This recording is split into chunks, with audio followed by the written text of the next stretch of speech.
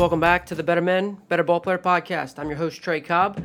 I am glad you are either back with us or visiting with us for the first time. Hopefully, you can share this episode with someone who finds value in it. I believe you will. I'm hoping that you will. I know that I did. There's a bunch of show notes. If you guys can't see them, they're in Podbean. If you look at my episode in Podbean, that's where all the show notes are. I put every note that I take from them, from each interview. And please be sure to share on iTunes as well as on Podbean or any kind of social media for anybody you felt that might benefit from the podcast. It's about better men, better ball players. It's about creating a ball player, not only just the physical side, but also the mental side, also creating a better person, using the game to influence them in a positive way that's going to help them when they're even finished the game. So, and another great guy to do that is Josh Conway. He's our special guest that we get to talk to today. You get to learn from, we get to learn from. He is an unbelievable person that I was fortunate to be able to coach. My first year as a head coach, I got to coach this great young man at Smithsburg High School. He got drafted that year by the Atlanta Braves, but decided not to go, and he went to Coastal Carolina, where he was then drafted by the Cubs his junior year out of Coastal Carolina in 2012. Played in the Cubs organization from 2012 to 2017. Had some arm injuries, and then got into coaching. Went back to Coastal Carolina to finish his degree. He got into where he was then basically a bench coach. And got to work daily with the pitching coach and really aid in all the daily work to just see how to manage a pitching staff, and was their bench coach. Sorry, not their bench coach, a bullpen coach. So at Coastal Carolina, he was able to fulfill that role, be the bullpen guy, help those guys know how to get up, get down, stay sharp, knowing when to go in, and just kind of help them prepare for the game, and just to oversee and see how the staff was run by the great staff at Coastal Carolina. He was then hired on after Coastal Carolina got his degree, had some great opportunities, but he chose to and then work for the Baltimore Orioles. He was hired as the developmental coach for the Baltimore Orioles, where he had developed advanced reports. He acted as a bullpen coach again there for the Orioles, and just helping out with the pitching coach. That was his role as a developmental coach for the Orioles. His first year now, he's currently the pitching coach for the Frederick Keys, who's a single-A affiliate in the Carolina League for the Orioles. And so that's where he would be right now if it wasn't for the COVID situation, if they were having a season. But he is right now currently the pitching coach at Frederick Keys. So Josh Conway, he is wise beyond his years, very humble young man, and a person who is going to be able to give you some great insight. Feel free to also reach out to him. He gives his email out in the episode, so please be sure that if you have any questions or want to reach out to him. He does lessons here in the Frederick tri-state area in Maryland. His email is Josh Conway, JoshConway 0211 @gmail.com. Again, it's Josh Conway 0211 @gmail.com. And so please feel free to reach out to him. Reach out to me, too, if you have any questions about the interview, any questions about this, or the podcast itself, maybe some guys you might know that would be great, kind of fills into our mission. And Josh hits it right in the head because, he just talks about even how to deal with people and how he's doing the best to have his guys trust him, and so he can then trust them, and just so he has a better relationship. And that's all helping create a better man. And then the ball player side, of course, we get into pitch design. We discuss just how he's helping develop a pitcher's identity, whether they might be a live down in the zone guy, or are they a sinker ball guy, and are they up in the guy? Are they a power pitcher? Can they throw up in the zone?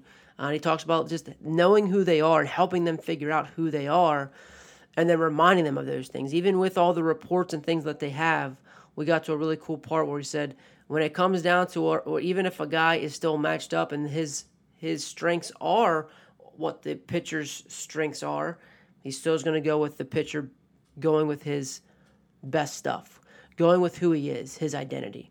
So he touched bases on that, and that's why you hear the reoccurring theme come out about him finding the right fit, for his players, finding the pitcher's identity, finding what each of the individual guys need, and helping them along with that to help them better along their career. And so they know that Josh is there to help them do those things. So Josh Conway, he's the pitching coach in the Baltimore Orioles organization. Has tremendous experience, and I hope you enjoy our interview. Please, again, share something that somebody might find value in it, and let me know of any feedback that you might have. So again, just wanted to say thank you to Josh for the time, consideration, helping us out here today. Hopefully you enjoy it and find some value. So here he is from the Baltimore Orioles organization, pitching coach Josh Conway. Terminology of my job from last year. So the development coach last year is now the fundamentals coach. Okay. So someone who helps the manager directly, and you basically, I guess it'd be equivalent to a bench coach in the big leagues. Okay. Someone who's the right hand man for the manager. But do you feel like the fundamental coach typically aren't they entry level jobs though? Being that close to the manager, or they it not? Depends. No, it depends. We have a couple coaches that are that have been coaching for a long time in that situation, and it probably just depends on the needs of the team. Maybe if I'm guessing here, but maybe if there's a first year head coach or manager somewhere that may need a little bit of, maybe he needs a soundboard, then maybe they get a more experienced guy to match up with him. Or at Frederick, for us, it would have been a first year guy. But we have a more veteran manager, and we kind of have a younger staff that has, obviously with Tom and Kyle Moore as the manager, he's done, I think seems like every role on his way up to manager. So he's kind of well versed in it. So it just probably depends on where they feel like the need is. And maybe our fundamentals coach at Frederick is in more of a first year role where he can learn a ton, versus the opposite, where maybe a first year manager could use, like I said, a soundboard from a guy who's been around or maybe managed himself. So yeah, again, that's just how I'm guessing with what they think about that. Mm-hmm. And so you say that fundamental coach role is just really dependent on the manager. Yeah, for the most part. So last year I was more directed obviously towards the pitching. So basically it was I guess you call him assistant pitching coach, but helped with obviously all the tech and the data and their player plans, and then the advanced reports as well. So it just kind of depends on, what your strengths are in that role, and where you kind of are headed as well. So obviously I was on the path to become a pitching coach, so I needed to use that as a stepping stone to learn for the next years coming if I wanted to be a pitching coach. So do you see that anywhere, how that comes into the college game? Do you feel it's going to eventually trickle down in the college game? Oh man, I'm not sure because of all the rules and everything with college, but it's basically what I did at Coastal. I basically served as the assistant pitching coach, obviously without the title and everything, but basically just shadowed Drew at Coastal and tried to learn as much as I could from him with the day-to-day. And then when it came to game time stuff, I was out in the bullpen teaching these guys how to understand reports. So when they go in there ready to rock and roll, how to prepare for the game, how to get up, sit down, get back up. Just those little things that maybe college players don't have experience doing, because at the high school level, you don't really touch on that. And then pre-game stuff, that's where I dove into the advanced reports and really learned that and all the TrackMan data. So I would say, I know at Coastal, they always seem to have someone there with Drew helping him out. When I was a player there,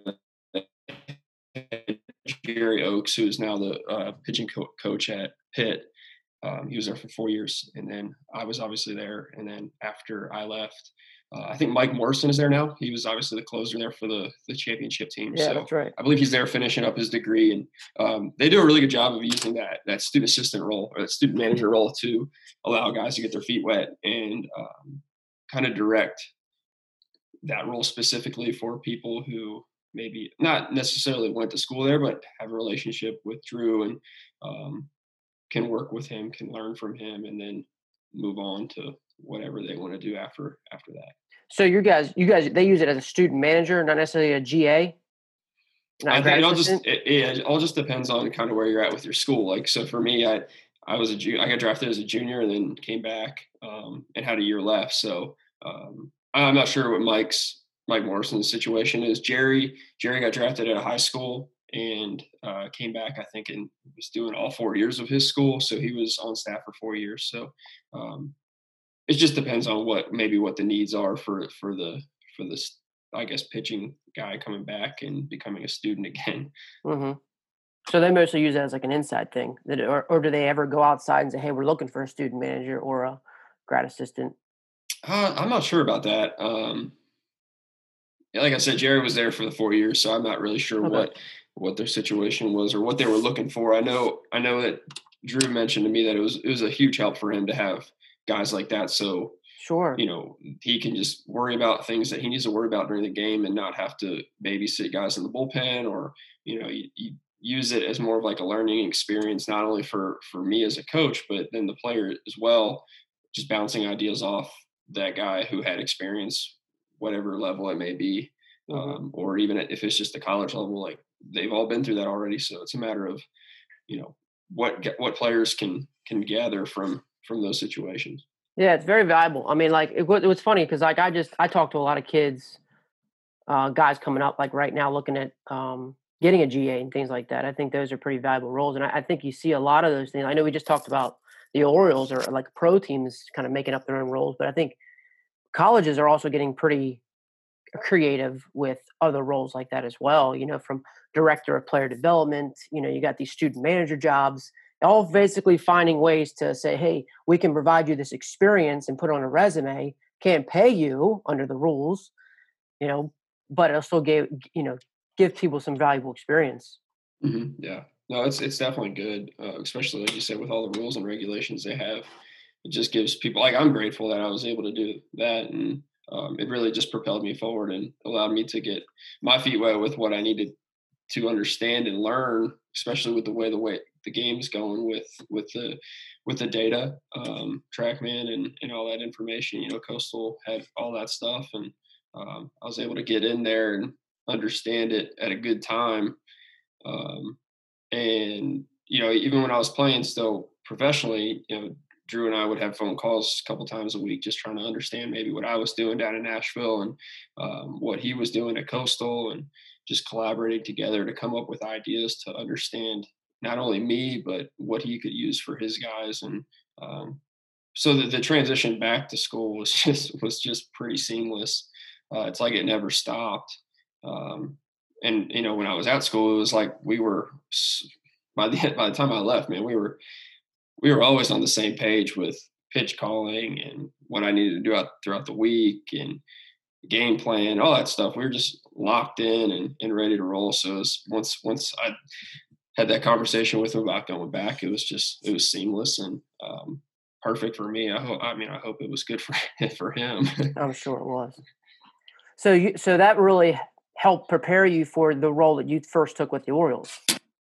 Yeah, absolutely. It allowed me to stay current with the development aspect, like I said earlier, and I really had to learn how to switch into coaching mode, which is something you really have to understand that, because it's nowadays it's not about just like what worked for you as a player, because I'm a 6 foot, fast twitch, strong right-handed thrower, and I got to help this tall 6'6" freshman who walks like a baby giraffe. And I have to understand what works best for him, and really had to just learn how to understand those people and how they learned, and not just what worked for me when I was there when I was playing, but more or less, what their basic needs are and what they need every single day.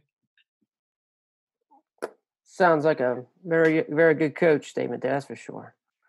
So I guess I guarantee a lot of professionals really enjoy that. Do you find were you trying to do that at Coastal? Do you find that you have to do that much more in the pros?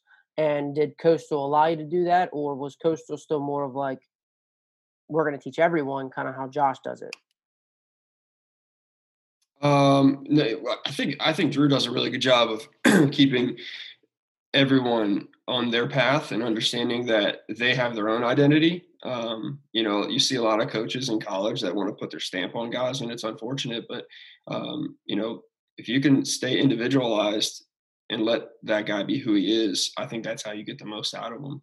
Um, and obviously, Drew was in charge there. Obviously, when I was there, so it was like I was more or less learning from him and not so much giving my input. It was more about if I had something, I'd bring it to him and we would talk about it, have a meeting about it, or if he thought it was something that I could express to the player, then he would just allow me to do that. It was like I said, it was a really good working relationship, and it got me to a really good point to be able to get in my job last year with the Orioles and continuously learn because I was doing the exact same thing with the Orioles. I went and worked. Kenny Steenstra was our pitching coach in Bowie, and Kenny just like Drew, just open arms right away, allowed me to chime in when I needed to, ask for my opinion during games in game situations, ask for my opinion on pitching, who we wanted to pull out of the bullpen first. So he kept me involved, which was great for my development. And that's one thing I could say about the Orioles is that they do a great job with not only the player development but the coaching development. They keep everyone tip top and ready to move into that next stage, whatever it may be. And I'm obviously grateful for that. And obviously, they gave me a great opportunity at both Coastal and with the Orioles to just dive into that advanced stuff and look to give players an edge at all costs. And that's something that I really enjoy doing.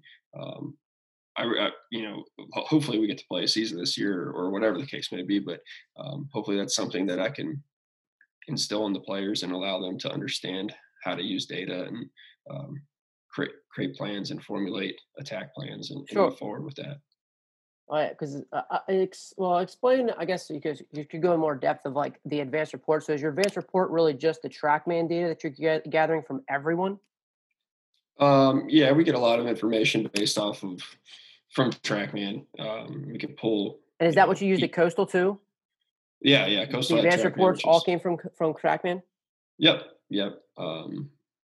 It was a little more hands on at Coastal, obviously, because because the tools you have at the pro level are just unreal. We're it's great.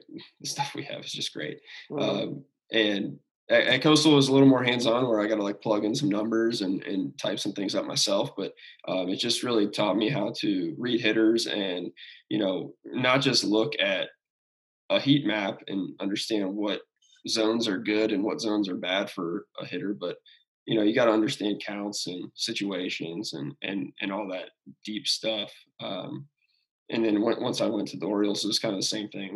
We're pulling as much data as we can, but at the same time allowing it to not be information overload for these guys because they have to have a plan and they have to stick to what they're really good at, and not veer from that because that's what makes them them. Um, and basically, it's just a guide, a tool to hopefully formulate a plan moving forward. If and a lot of it too is based off of real time. So I mean, if you have to use your eyes too, I had a little binder that I sent out to the bullpen for Bowie last year, and what I asked those guys was I asked that they pay attention to the game, they understand what hitters are doing what live, because at the end of the day, we may attack a weak zone, but that guy may have made an adjustment that day, and we may have to go somewhere else. So it's just a matter of cross examining what the data says and what your eyes are telling you, and trusting your ability and your strengths as well. So it's just there's not one way of doing it. There's you got to really just dive into it and work use what works for you.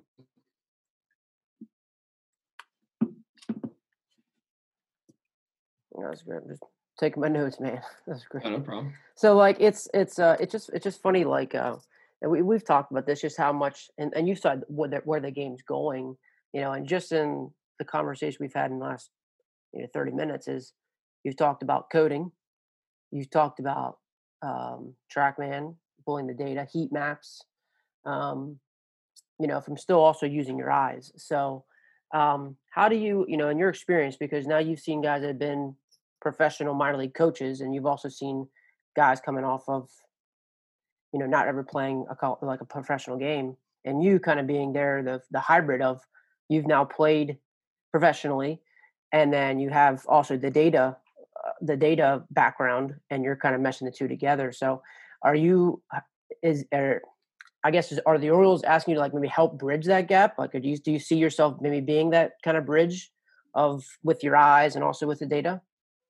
I think for the pitching coaches, at least, we're trying to just create the best version of a pitching coach that we can. And that's understanding game strategy, understanding weight room stuff, understanding data, just having an understanding of all of it, but also knowing who you are as a coach. So, like, out of those couple things, like, I have strengths, but there's also things that I struggle with that I, just like a player, I need to do what I'm good at, but at the same time, chip away at some things that I'm not good at.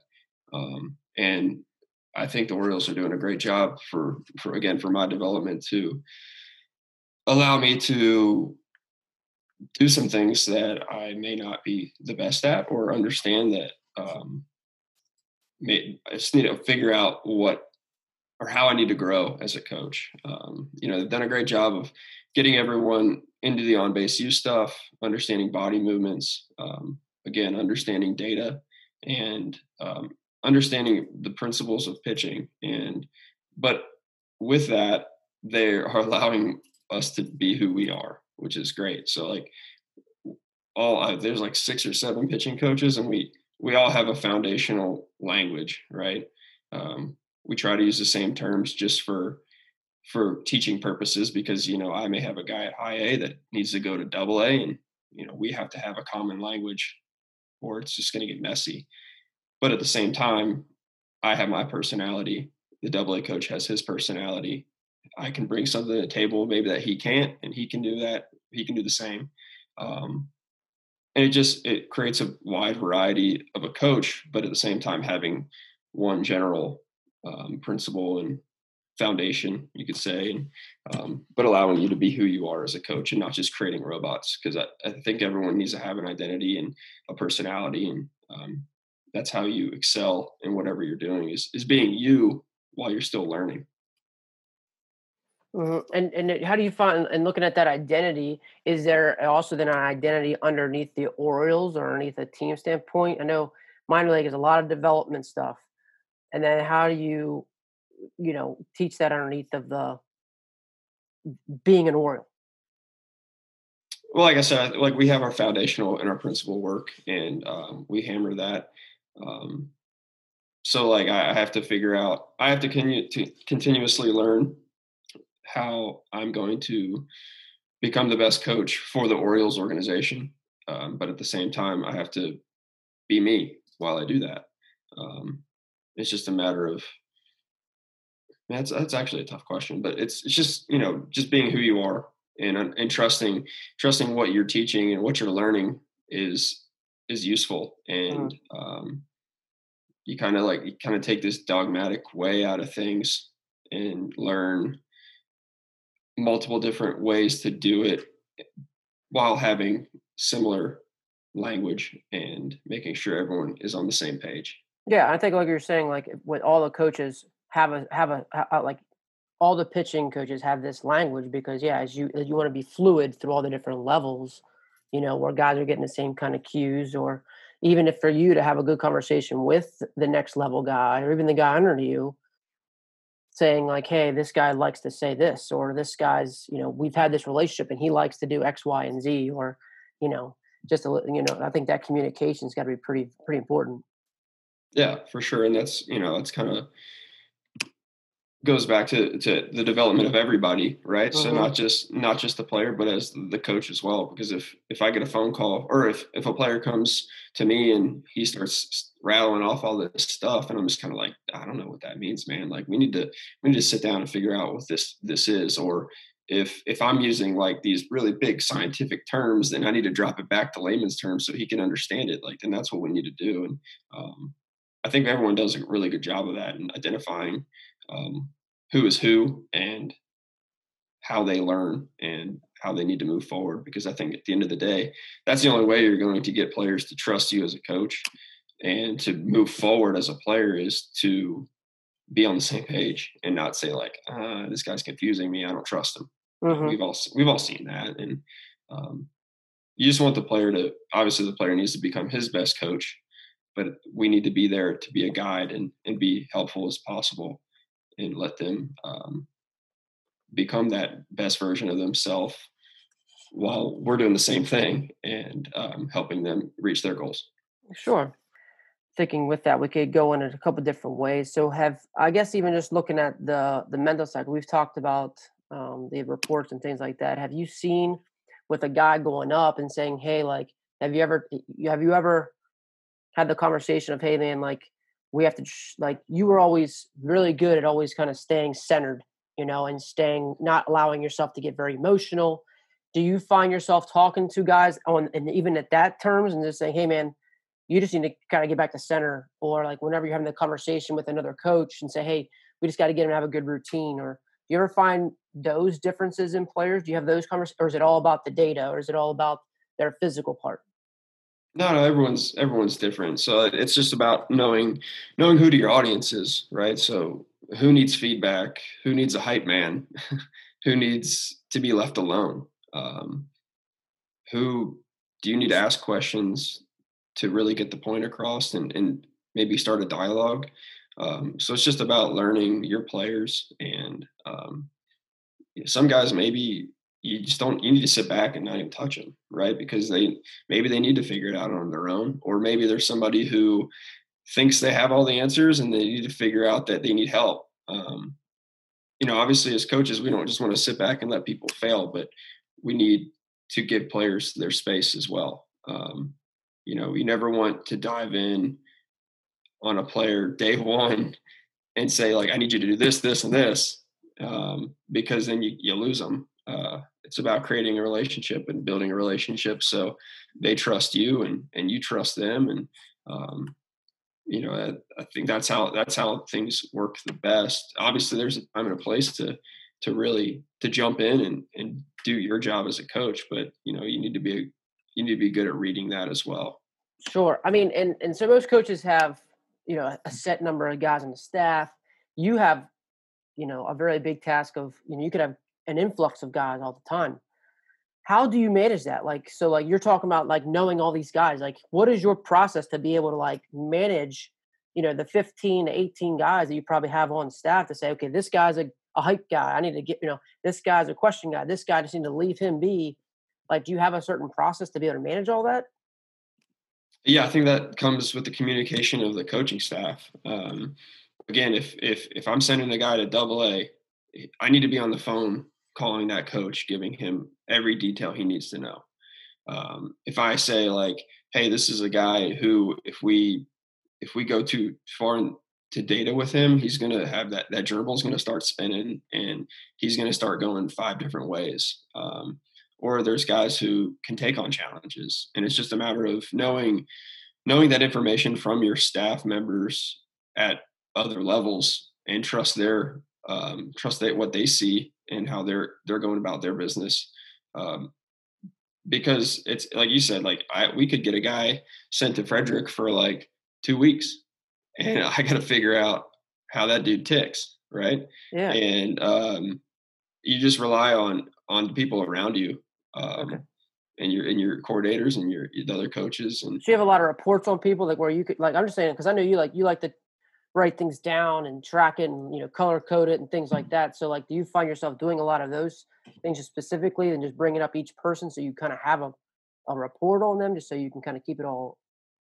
Yeah. I mean, you try to have as much information on each guy written down, or however your process may be. Like Yeah. you said, like I color code everything, man. It's just how my brain works. Right. And that if maybe some guy maybe he's a yellow out of red, green, and yellow, and I have to interpret how a coach is whatever a coach is saying, and then I have to have my process with a potential yellow guy, and then I have to be proactive and ask questions and learn this guy as quickly as possible, just so they can flourish faster. Um, and again, so he trusts me, right? He's probably coming from a pitching coach that he had a lot of success with for 80% of the season, and I want that success to continue. Um, I'm not going to put like my stamp on the guy because he's with me now. Like we have to continue to roll on what is working for him, and I had to put my ego aside and say like, okay, if pitching coach in Delmarva, if you guys found something that worked, man, let's pull you into the office here. Let's talk about it. I'm going to explain to you like where I see you are, but you tell me what you've been doing, so we can just continue on that path and that development, and continue that. Um, and on that note, also we have player plans as well for each guy, so I know we all have access to that. So I know Yeah. exactly what he's doing. Um, I know what he's been doing. I know what he needs to do, what the long-term goals So are, are what the you short-term goals responsible are. for that when you first get them, like their player plan? Is that what the guy that first starts them in spring training, and then each of you kind of build your own, and that guy just goes with them? Do you ever add to those? Yeah, it's a never-ending process, Right. I'm sure. Yeah, I'm sure right? you always So want to. it's You meet a metric, you move on to the next one, or right. it could be like non-realistic, and right. That's how I'm imagining it's a fluid document. But where does that start? Yeah, so it really starts from the previous year and even the year before that, because as we know, things take years, Yeah. right? Like progression takes years, and if you don't think that, then maybe you got to change how you think, because if you're asking a guy to add, who know, I'm just going to throw an example out there. If you're asking a guy to add like 3 inches of sweep on a slider, year one you may get like half an inch or an inch, um, until he gets comfortable, until his body lines itself up, until he hits the proper drill work, until he adds that into game situations. Um, and that's, you just have to be patient with it, and you got to express that to the player that, some of the stuff takes a bit. And with me being in with obviously Chris Holtz, our coordinator, and I came in with him, and his first year was my first year, and so I'm learning a lot from him as we go. And we started a player plan for player X last year, and it continues into this year, into the next year, into wherever he may go, um, and we just keep adding to that, or keep adjusting it, I should say, not adding to, but Hmm. um, yeah, just keep adjusting it as it goes. And it's basically I don't want to say a checklist for him, but it's just a plan. It's a plan. It gives him direction. Yeah. It's And almost like yeah, steps. The top level steps should be the big leagues, and performing at a big league level, and then just yeah, like I said, just give them a checklist essentially. They're just steps. right, It's exactly. awesome. Yep. It's awesome, and I think most people. I think we're starting to see more of that. Even in the lower levels, I know guys are programming more, or at least just most guys just start out with goals. Hmm. One guy talked about telescope goals, meaning let's say it's the major big leagues, and your microscope goal would be the daily process or the daily steps you take to getting to that. Um, but I guess like what you're saying is the checklist is still saying, okay, once we hit that 2 inch sweep, then we're going to go here. Hmm. Sure. But that's a great way to segue into like your wheelhouse, man. Let's get into some pitch design stuff, man, if you don't mind, man. Because like I Sure. guess how are you? A lot of high school guys are listening. Guys are asking me about pitch design, but they might not be able to have track, man. Like, um, let's maybe start off with like maybe what does a couple things mean, and then how would you do it? Like if you didn't have track, man, or those kind of things, how would you? Sure. Yeah. So I mean, with pitch design, there's a lot. that goes into it. Yeah, I know But it's pretty very big question. So I just sure. Just basics and foundational stuff. yes, You think of first you have to identify what the pitcher has. What do they throw? What's the movement profile? Where are the best locations for that pitch? How does it play through the zone? How does it play with other pitches? How do they? How can you combine them? And then from there, we figure out what we need to add, improve, or maintain to hopefully get that pitch to how we want it to look. Um, example from last year in Double A, we had a kid who came in. His changeup was pretty good. I mean, let's roll through these questions here. Changeup was all right. Movement profile was a little flat. He was able to throw it for strikes.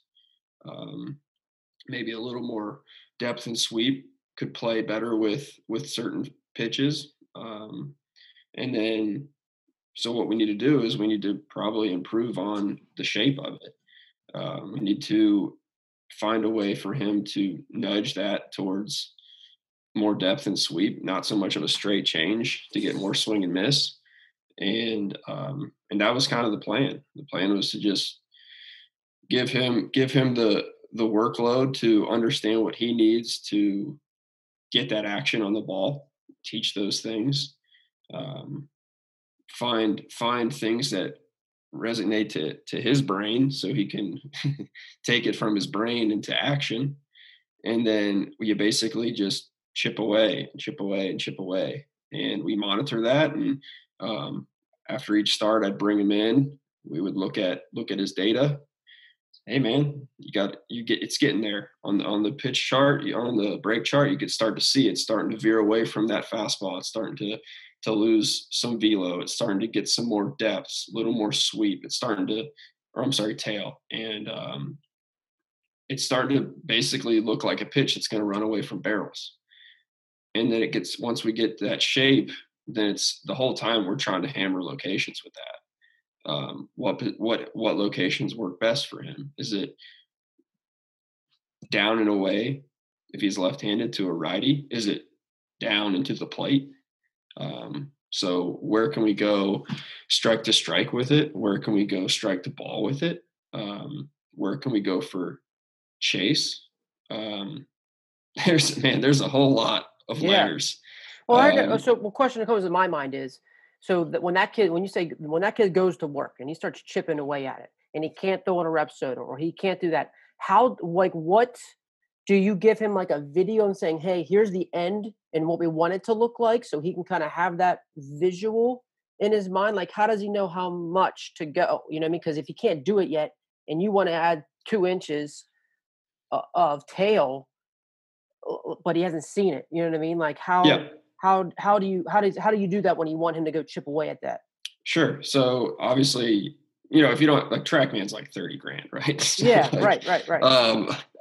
there's obviously the Pitch Logic balls, Yeah. the Diamond Kinetic balls, and then Rapsodo obviously they're not as accurate. The balls aren't as accurate, I would say, as Rapsodo, and then Rapsodo I don't believe is as accurate as TrackMan. So there's layers to that, to whatever you can get your hands on, or whatever the case may be. But last year, I think we're going to start trying to get portable TrackMan for bullpens and stuff. We have one that kind of floated around organization. But we all are asked, actually, we're all required to carry our cell phones with us, right? So it's, think about, like, 10 years ago, you'd never be caught dead with your cell phone in your back pocket in a game. But man, these cameras on the phone are great. So it's like, stand behind the guy, shoot some clips, and then see if the action is looking the way he wants it to. And then you can even go into slow-mo and see how the hand is reacting at release or at your rotation. Use your phone. It's everyone has one, and they're all really nice. So do you find yourself, when you're doing video, only really focusing on the release point now? No, not necessarily. Based on the guy, right? Yeah, it's going to be a combination of everything, and delivery and timing and rhythm and all that stuff combined with what the ball is doing out of hand. It's just a big combination of a lot of things, and that's why this is so complex, right? Sure. It's like you got to be as simple as possible while trying to do something very complex, and it's tough. It's really hard, and development is hard, and that's why we talk about chipping away, because it's so hard, right? If you go out there and expect to throw this freaking crazy changeup or crazy slider day one, yeah, you may do it, but what's going to happen like 3 days from now? Like you got to stay on the work, and you got to stay on your plan and stay on the consistency of what you're trying to do to make it happen on a regular basis. Hmm. Sure. I'm just kind of interested in a couple of those ways that you would help guys chip away, on their own while they're throwing either flat ground, a side session that don't have that stuff, so they'll be able to see it. Are you looking at certain grips? Do you have certain drills? Let's say you're trying to work on a good changeup. Let's just kind of dive into that of like, how are you? I mean, what are you programming to say? Here's how we're going to chip away at it. Yeah, I think it all goes back to knowing the player. Yeah. Knowing how they move, knowing what their arm action looks like. Because arm action will tell you a lot about what the ball potentially has to do. It's going to be hard for a guy who's like straight over the top Iron Mike style to really pronate and get this like nasty sinking changeup. He may have to go to more of like a straight change or maybe a split.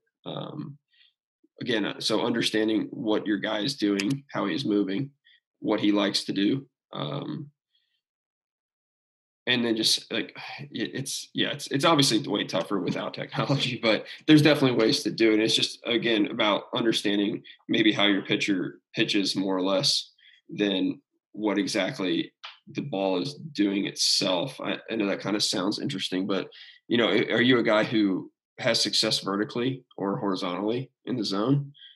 That could tell you maybe how you can pair up some pitches, and then you may just from there see success because of tunneling um, or just using proper zone placement. Um, so yeah, and as far as like drill work goes, it's just a matter of probably understanding again what the need is of the player. Is he looking for a downing act like a down action changeup, or is he looking for a curve like a depth top spinning curveball or a sweepy slider? And then just understanding probably again rhythm, timing, and your delivery. If we can repeat that, and then what your wrist and hand placement is on that ball, and just really it's going to be more experimental. Hmm. And you're going to have to get feedback from one coaches, two catchers, and three video cameras. I would say if you don't have the technology, um, and the hitters will tell you what's happening too, right? So if you start throwing this new slider and it's like, man, my slider before got crushed, but now it's getting guys out. Maybe the thing I've decided to do is working. Right. So So is that how you're like? Because like when you came back to what you just said was about, do I have success vertically or do I have success horizontally? Is that all just based off of game data? And you're basically thinking that, or are you thinking basically? I guess it could be matter of two. Is the other thing would be based in the game, and then two would be can I locate it? I guess that's also new. Is that really the success of the two? yeah, I think when it comes to that stuff, you got to work from the plate backwards, right? If you're not landing something for a strike, is it useful? We got to think of that. Um, yeah, that's what you start to diagnose things then from the plate, and then you work your way back to the mound, and it's you know you just kind of work backwards. But yeah, I guess with the question is just more or less understanding what the guy likes to do. If he understands how to use the top of the zone, then maybe he can pair a top spinning breaking ball with that because the visual to the hitter is going to look similar in the whole tunneling aspect. Where you think like you have all these buckets of pitchers. You have the like the vertical fastball with the curveball, and then you got your two seam guy who X's the plate with the slider, and um, I would say without data, it's more about understanding who the pitcher is, um, and then seeing what their capabilities are moving forward with the development on pitch design. Yeah, I would love to get into that, man. Like your bucket's a pitcher. So, can we elaborate more on that? Like, I love the vertical guy that looks like a Justin Verlander guy right there. I mean, he's like your big vertical guy. I think that's what's kind of helped in the second half of his career, knowing he can throw up. Can you explain to people um, when you know that you can throw up in the zone? Because everybody's been taught since were 9 years old to throw down in the zone, throw down in the zone. So I think that's a big transition now in the game. How do you know when a guy can be vertical? He can climb the ladder. I think ball flight tells you a lot about that. If he's spinning it well, if the ball stays on its line, if it visually looks like that frozen rope ripping through the zone, um, those are the guys that tend to have success. With again, this is all without technology, trying to use your eyes. Um, if you're more of like a sinker guy, like you better stay down low, man, because that elevated two seam, unless you really have the ability to like upshoot that thing under right hand, like a right on right under their hands, and it's got some pace to it, it's got some velo, that could be danger zone. And I think again, I think it all goes back to like the pitcher knowing who they are. Like you don't just become this. If you're a two seam guy, you don't become this like four seam guy overnight.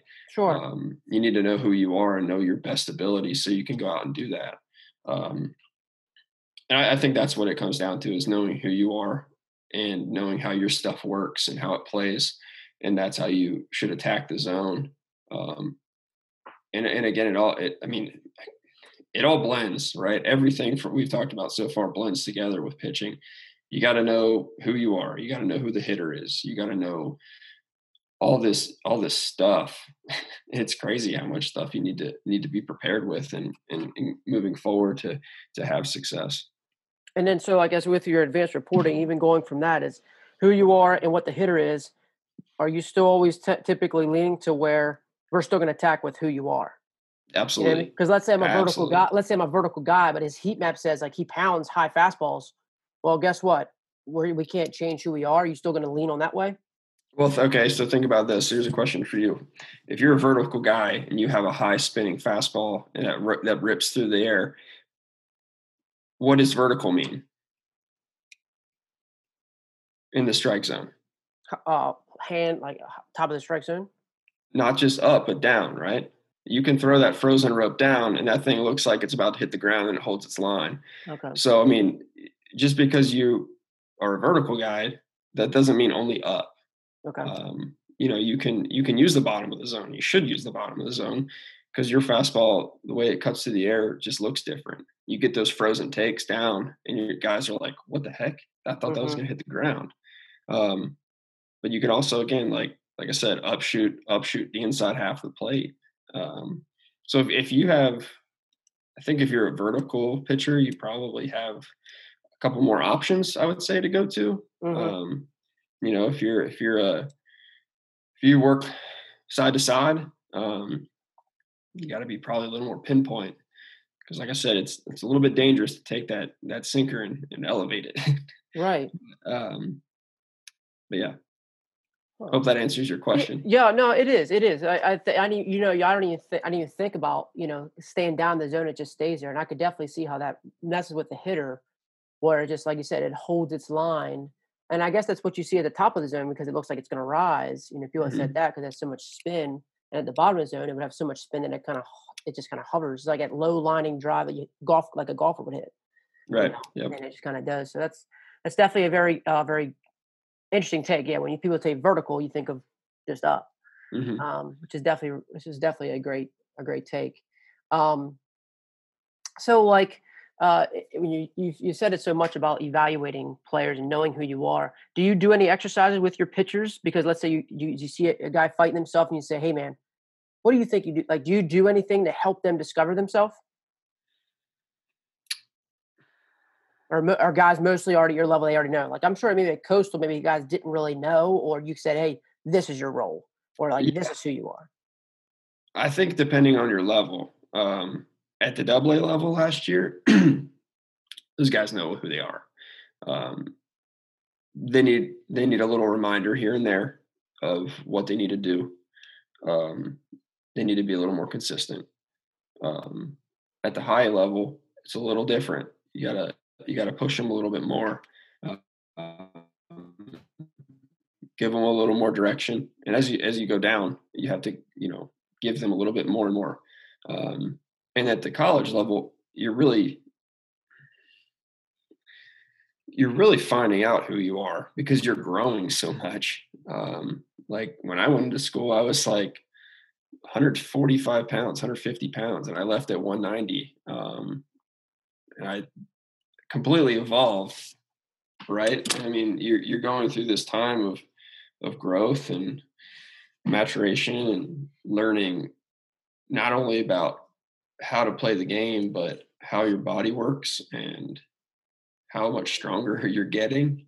Um, so yeah, it's tough to say, but it's just a matter of understanding probably where you're at physically and at what pace you're growing, and not just growing physically but mentally and understanding the game. And I guess when you think of those things, is that where you come in and maybe add something to his plan of saying, "Hey, mentally we got to be thinking this, or physically we got to do this"? Is that where you kind of come in? Yeah, I guess I think it kind of goes back to knowing the guy, like if knowing who they are, where they came from. um You shouldn't have to like try to win them over by any means, but at Hmm. the college level, you may have a kid whose dad played professionally or whatever, and that's who he trusts. So you just have to try to let them know, like, hey, I'm your coach. I'm here to help you. Let's communicate this and let's try to come up with the best plan. I think a lot of it is more working together with the player than me just kind of like flat out telling them what to do. And Hmm. again, it could just be way different because of the level that I'm coaching at. Sure, Um, sure. I think you have such a great feel, depending because you've worked with younger kids, you've worked with 9-year-olds, and you've also worked with double A ball, so you have a good feel of those things, and you try to at least give them some freedom. But then you're also a guy who I've noticed is you'll give him a drill to let the drill speak instead of you, where he can kind of figure himself out to do that. yeah, I think you hit it right on the head. I'm that's just me. That's my personality. Yeah. I expected a lot out of myself as a player. I expect a lot out of my players as a coach. And by doing that, if a guy comes in, sits down, and has a conversation with me, and says, "Hey, man, I want to work on this," or his player plan says we need to work on this, um, I expect them to go do it. I Hmm. don't, I don't. I shouldn't have to remind them. I will remind them. Don't get me wrong. I will do it, but you have to have that internal drive to want to do things and not just sit back and hope that it comes. You have to put some effort into it. um, and that's just kind of how I feel about things as far as working hard. And working hard doesn't mean you're going to make it to the big leagues. Hmm. I worked really hard. I didn't get to the big leagues, um, but you can work hard to give yourself the best chance. And I think that's where that you separate yourself that way, because there's a ton of factors about how you get to the highest level and stuff, makeup, your physicality.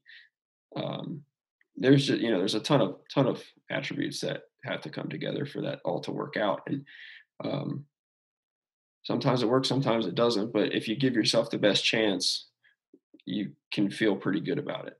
Hmm. Do you find like that internal drive, like to be, is that the number one thing? Like when you see now guys go, and from either up or down. Do you see that? Is that the common factor between those guys that are going up and down? Maybe their internal drive isn't there. Is that your number one factor that you see, or what do you see between those differences in those two guys? Just as far as As far as a guy that struggles and can't really seem to move on, or a guy that is continually do gradual and just kind of. sure. Um, I would say those guys who are really good with everything. They know exactly who they are and what they need to do. They have a willingness to learn and ask questions. They aren't scared of either. Um, they're not scared of failure. They're not scared to ask questions. They don't think they have it all figured out. They have routines that they stick to get their work done, and the the attention to detail is just at such a heightened level. Um, and then they know how to transfer that into the from the daily work to the game. Um, and a lot of them too. I'm not going to curse or anything, but a lot of them have that "fu" mentality, Yeah. and it's not fake, right? It's not like the I'm gonna walk around huff and puff. Like they've got some self confidence in there that no one can touch. And then how to flip that switch on and be and compete. Um, and I would say the biggest thing would be they learn from experiences and they don't dwell on the past. They know how to take the day after a bad start and get right back to work and not feel sorry for themselves. Um, they have more of like a stoic mentality in all situations, and really have that self drive to get better even when they may be the best on their team. Like you may have to tell a guy to, hey man, you're doing a lot. Like sometimes you just gotta trust your work, but a lot of those guys are gonna go out and do things without being asked to do, which Hmm. is which is really nice as a coach. Oh, for sure. Sounds a lot like you. Sounds Thanks. a lot like you, young man. That's for sure. Appreciate it. You bet. Um, so I mean, I just love talking about pitch design. Honestly, like I love when we talk pitching and we talk pitch design and how to get there. Here's a question that I not just even going through this is when has your eyes fooled you? Like you thought this guy might have been a vertical guy and he's not, or this guy was this and he was not. I think that's for me the realization. What I really enjoy about the data is that it either one, it tells me my eyes are good and what I saw was what I saw, or two, I'm not as good. It's almost like it kind of checks your ego. But when have you seen that? Yeah, I mean, I think everybody sees it, Yeah. especially when you have a machine that hooks up to an iPad and spits the data right away, and you're like, "Ooh, that was probably like." You're standing behind him, you're like, "Ooh, that was a good one," and you look at it and you're like, "Oh, okay, maybe not." But it's more about at that point. I think you have to understand how the player feels about something, and understand that every rep, the goal is to get to every like great rep every time. Um, but there's going to be times where some reps are just like not as good as others. And I'll say, one thing that helped me with understanding what was, I guess, quote, good and not good via data would be at Coastal when I was learning how to use TrackMan, understanding what movement profiles looked like and what break charts looked like and everything. We were fortunate enough to have all the TrackMan data connected right to the video. So I would go in the next day and look at the video, and it would say like fastball up in the zone. It tells you where it is on the plate. It tells you the movement profile. It tells you the vertical movement, the horizontal movement. So what I would do is I would sit there, either my hand or a piece of paper, and I would just like cover up the data and I'd watch the video and just be like, okay, I thought that one was okay. And then I would go back to the data and let the data tell me if I was right or wrong. Um, and then when you start to do it that way, you start to really test yourself. And um, then when you're standing back behind a guy who's throwing a bullpen and you're looking for that high hopping fastball and it rips through the air and you're like, oh, that's the one, because I've seen that. I've seen what a good one looks like, and I know what that more flat dying fastball looks like. Um, that's something you don't unsee, which is really cool Yeah, because for sure. you've basically taught yourself how to identify good pitches. And I mean, obviously, there's times you're wrong because we're human. Right. Um, but it's just a matter of, I think, understanding, learning the best way to give yourself a chance would be to kind of test yourself each time. You know, or things we do with the Orioles. Obviously, we have like Edgertronic and TrackMan and all this great stuff. One thing we ask the guys, because with Edgertronic we can't hit every clip because sometimes they're just working fast and you want to keep them in the rhythm and you don't want them to stop and lose what they're trying to do. And if we'll ask guys to like, hey, let us know like that one felt good. So what we do is we mark down like, okay, that was his sixth fastball. Make sure we go back and look at that one. And then we bring him in, look at it, and hey, man, you said this one felt good. Tell us about it. Explain it to us. Talk us through it. So then again, we get back to the language part, right? So he's in his little mental shell and understanding what feels good for him, and then we can understand what he's trying to feel, and then apply what the data is telling us to that. So would that that's be kind like, of a so let's say the guy says, it just felt effortless. So, and then is that a cue that you kind of have in your back pocket? You like make a note and say, hey, Johnny likes, when he's throwing his fastball, just tell him, remind him to be effortless, is that something that right, right? You keep in a exactly. cue? Yep. And it's as simple as that. Especially with Twitter and all the stuff that goes out on the internet nowadays. Yeah. There's a ton of like scientific terms, and I touched on this earlier about knowing your players and knowing how they speak and their language. If a guy doesn't understand one of these scientific terms, body movement terms, just speak normal to them. It's the best way. Talk about horizontal shoulder abduction, just say scap load. Right. You know what I mean? Like, Yeah. break it down for them in the way that they're going to understand. Because I mean, a lot of these guys, Punch the guy behind you in the nose. right? Exactly. Elbow the Yes. guy behind you with your whatever that case may be. And right.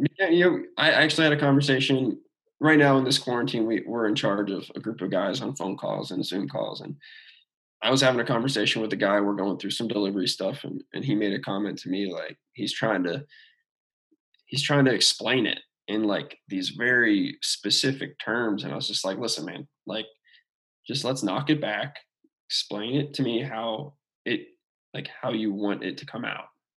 And if I don't understand that, I will ask questions to understand that. Like, we need to get it to how you understand and how you can apply it to your movements or to your whatever the case may be, fill in the blank.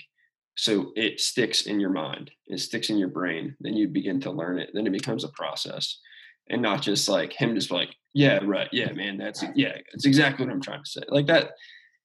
That's all great, but at the end, like we've all done that. I do that because I don't want to look like the dummy in the room. But you know, if that's how it is, then he needs to like make notes or say like, coach said this or ask this question or whatever the case may be. And for coaches like yourself or anybody who's going, or myself or anyone who's going to like a Palooza or ABCA, if there's something that you don't understand because of the terminology, it's okay to raise your hand and ask. It's okay to Google that. Like, don't expect to know all this stuff. Like, a lot of great coaches speak very layman's terms and it works. Sure, and there's coaches who speak scientific terms and that works because of their audience. So it's about finding the right fit for everybody, whether it's a player or a coach. And that's kind of been, I think that's kind of been the theme of what I've been talking about mostly today. Yep. I can see it being the title, buddy. It's been great. I mean, but I think that's the mark one of a good coach.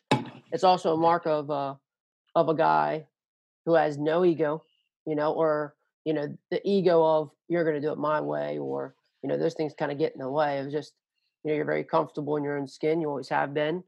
And, and honestly, I can tell you like a trait that of like the last 10 guys or 13, most of them have said they got to be their best coach. Most of them have said they got to address, like these are what good coaches do, and it's exactly the reason I wanted to have you on. And I know you're doing awesome things with the Orioles, and they're it's great because my favorite team, we got you, buddy. So it's great to have you close to home. And man, this has just been awesome. Let's say somebody wanted to like maybe talk more pitch design, maybe do a lesson, because I know you're doing lessons. What's the best way for them to contact you, man? Probably email. Okay. I have Twitter, but I am never on it. Just because of, I may always be on a call or whatever the case may be with my phone. And then as far as lessons, I will touch on this a little bit too with the lessons. The lessons have really given me an opportunity to, like you said, like learn different levels of needs. When you go from playing pro ball to back to college, you're kind of just like shocked of like, what's going on here? Mm-hmm. Like, but that's what needs to happen. You got to hit your steps. And then when I go back to pro ball, and then now I'm doing private lessons with high school kids, it's more about the foundational work. And a lot of kids are doing, and rightfully so, a lot of the same movements incorrectly because, right? They may not know, or they think something, or they read something and don't explore more, or they just see it and want to replicate it or emulate it. It's more about knowing who you are as a person and who you are as a player. And it goes back to like, I have to learn so much from teaching high school kids because I've never had to do it. And I have to back things off a lot more than I would with pro guys, because like we talked about, man, pro guys, like, yeah, they're good. They're really good. But they still need to get better because they're not the big leagues. Big leaguers need to get better. So for me, like teaching at at private high school level, it's been really good for me to one, get reps as a coach. As I haven't been doing this long, so as many reps as I can get is awesome. It allows me to become a better communicator because I actually feel like I'm not the best at communicating because I'm a little more on the quiet, reserved side. I think I could speak one-on-one with people, but when it comes to like groups and stuff, I just want to get it done. It's like 10 seconds, get to the point, get out of there, don't look stupid and all that stuff. But and then two, three, it just allows me to get back to the foundational work, because that's where it all starts. Giving these guys hopefully what I think is the right information to allow them to, again, have their identity, and move forward with better movement patterns to have success, just to be a little more consistent. So it's been really good for me to hit on that and continuously learn, because I haven't really been exposed much to the high school level, and it really brings things back to earth, and you get to actually get a little more hands-on and a little more in depth with some high school kids, which is cool. For sure. And I like how those are lessons I know you do, and your belief about it. It's not just an hour lesson. You're more invested in the kid's plan, and here you are, and here's what we're looking at long-term wise. And I think that's what a lot of people have been missing. They don't have that long-term success, and saying, I think you do a really good job of that for a younger kid. Oh, thank you. I appreciate it. Sure. And now your email, like for people that want to maybe just contact you, email us. JoshConway0211@gmail.com. Awesome. I want to thank you for hanging with us, listening in on our journey with Josh today. Hopefully you found some great information. And if you would, please just go ahead and share it on iTunes, share it on social media. Just text it to somebody. And hopefully they found value in it. Again, please reach out to Josh if you have any questions, anything further you want to ask him, any questions. It's one of the things that, honestly, like in baseball, great with coaches, is they love to share. And Josh is one of those, just another example of that. He'll share and talk to you, talk to baseball. And that's what these guys they're not getting to do right now. So people will answer more questions. And, so again, his email is Josh Conway, JoshConway 0211 Again, it's Josh Conway 0211 Feel free to reach out to him. Feel free to reach out to me at TreyTcobb@gmail.com. And it's, again, TreyTcobb@gmail.com. You can DM me on Twitter. My DMs are open. If you want to do that as well, share the episode. And Hopefully, you guys just keep on getting better. And if there's anything I can do to help, let me know. So until next time, I'll see you guys next week. Thanks for holding on with us. Keep getting better.